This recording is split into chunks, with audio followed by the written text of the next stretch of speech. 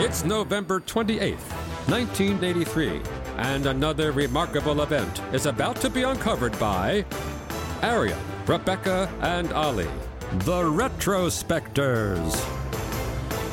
Just as none of us sensible people were involved in panic buying toilet paper during the COVID lockdowns or hoarding petrol when it looked like that was running short, I'm sure none of us would have been involved in the riots that occurred today in history in the US back in 1983 when frenzied parents battled one another in stores to buy their child the toy of the moment, the Cabbage Patch Kid. So scenes like this broke out over the US, but the most notorious one happened in a store in Wilkes-Barre, Pennsylvania, where shoppers had been queuing from midnight ahead of the 9 a.m. opening in hopes of getting their hands on the toy. The anticipation presumably was at boiling point when the doors opened and shoppers flooded into the store, frantically struggling to grab one of the 240 dolls available. At one point, the manager had to wield a baseball bat to fend off a mob of desperate parents. It's extraordinary, isn't it? I mean, you think it's exaggerated, but you can go on YouTube and see the footage of people. It looks like that bit in, what's that awful Arnold Schwarzenegger film, Jingle All the Way, which is obviously based on this. It looks like that moment where people are like committing acts of gross violence upon other grown-ups to get hold of a child's doll. Grown women ripped dolls out of the hands of children. A stampede of shoppers trampled a woman in Virginia, breaking her leg.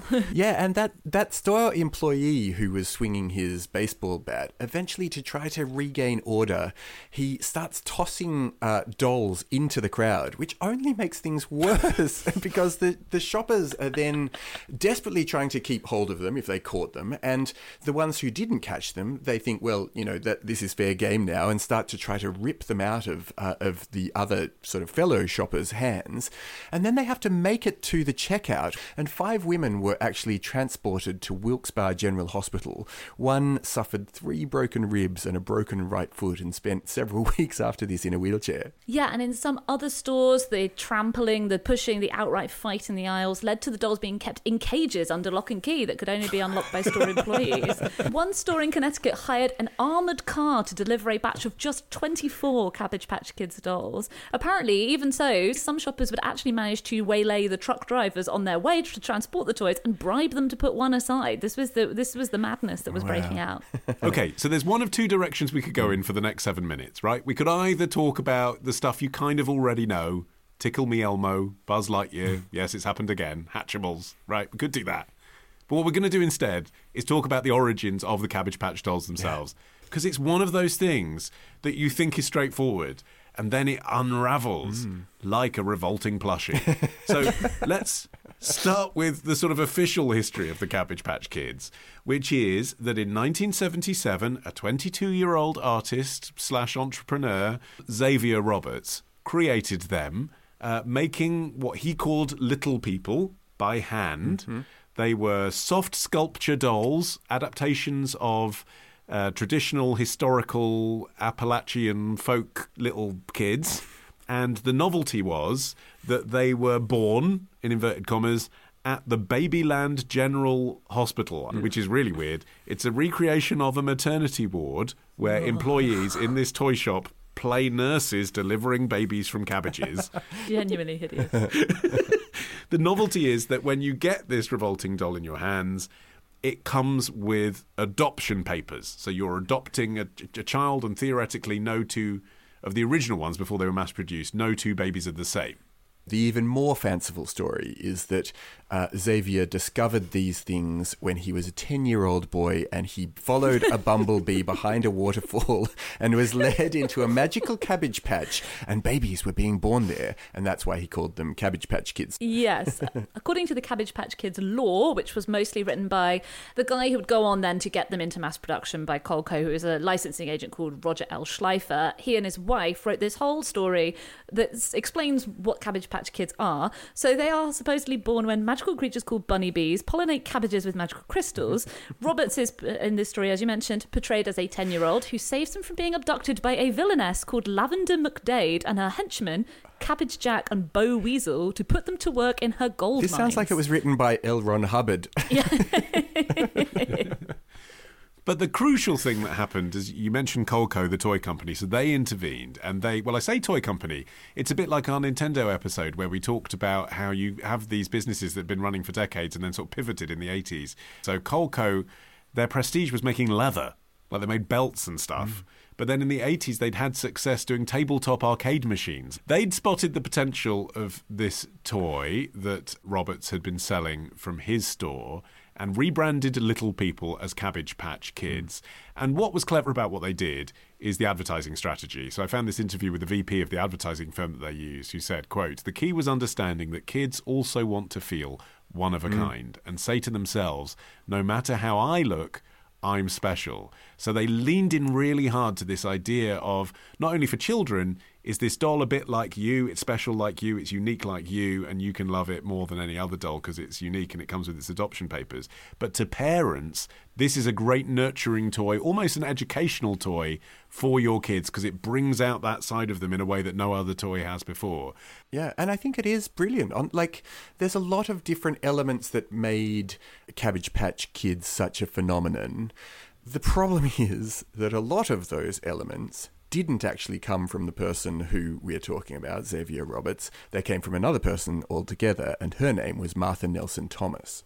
Yeah, so she had met Roberts at a craft fair in Kentucky in 1976. Roberts was a fabric art student at a Georgia university at the time. And you'll never guess what she was selling. Yeah. Quite. Martha Nelson Thomas, she was then Martha Nelson, this was before she was married.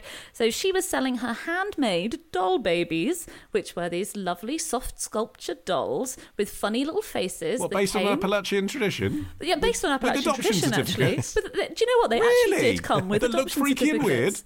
Roberts absolutely loved this concept. So he asked permission to sell them in Georgia, which she did grant. But then, for reasons I couldn't find out, she decided pretty quickly to break off this partnership. Well, the way it's told now, although admittedly, to be fair, in documentaries that clearly lean Thomas's way, there's a heartbreaking Vice documentary about this, which I urge you to watch, is that actually she was so uninterested in money that she didn't like the profit that he was making out of them.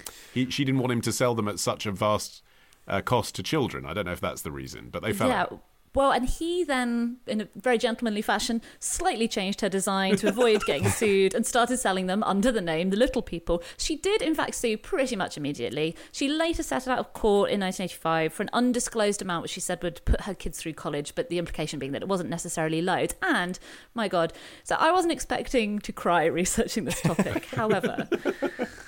Martha Nelson Thomas died in 2013, and her husband Tucker later said, talking about Xavier Roberts, he said, "He marketed a product very well. I really don't begrudge him. Martha and I had a wonderful life together. It wasn't elaborate, but it was wonderful. I'm not going to trade in that life for a few dollars." I mean, yeah. Well, it's very pure. He dramatically underestimated how many dollars Xavier Roberts got out of this. Yeah. And I got to say, in all of the things that Xavier Roberts didn't change, it was already a well-formed idea before he even got to it. But the thing that he did of stamping his own name on the doll's bottoms... Yeah. His autograph on the feet, on the back of the jeans, like branding them. It's kind of reeks of a certain insecurity about his own connection to this product in the first place, don't you think? It's not an idea that you can necessarily patent. Well, it wasn't then if you didn't put the word copyright on it. You had to put the C with a little circle. In 1980s children's toy patent law in the United States, it had to have copyright Martha Nelson Thomas written on the doll, and then she could have defended her intellectual property because the idea was obviously so clearly hers, the adoption certificate and everything. But she hadn't done that because she was doing folk tradition toys that were supposed to be cute. She didn't put her name on it because she wanted children to have a connection with it as a parent, not as a creation of her. So she couldn't claim that it was her idea apart from through this settlement. Well, by the time they became Cabbage Patch Kids under that toy company, Coleco, and they began to do this trick of making every doll unique, the way that they did it was that they had 9 different heads that they could match with various bodies, clothing, and accessories. And so it turned out dolls that, yes, each child could be like, well, that's my one, it's unique to me. So they launched Cabbage Patch Kids officially in June 1983 with this mass adoption fair at the Boston Children's Museum, which was a huge success. And from then on, it was just snowballing, and Colco definitely weren't prepared for this either. In the run-up to Christmas, they were making $200,000 per week. They were being flown to the US in chartered 747s. I think now, as you mentioned earlier, Tickle Me Elmo, you have Beanie Babies, Buzz Lightyear, etc. But at the time, nothing like this had been seen before. Toy stores were completely unprepared. Shipments were selling out within minutes. There was this amazing story of we've already talked about the fact that there was violence and actual mayhem, but also just the stress and strain of it. So the New York Times spoke to Morris Schleen, the owner of the toy chest store in Connecticut. He said, I can hear him already. I've got the voice in my head, but I won't do it. He said, all last night I dreamed I was eating coleslaw. I woke up in a cold sweat. Amazing. Tomorrow. He said to him, I'm not going to put the FBI on you, but you're goddamn going to serve, I can tell you that.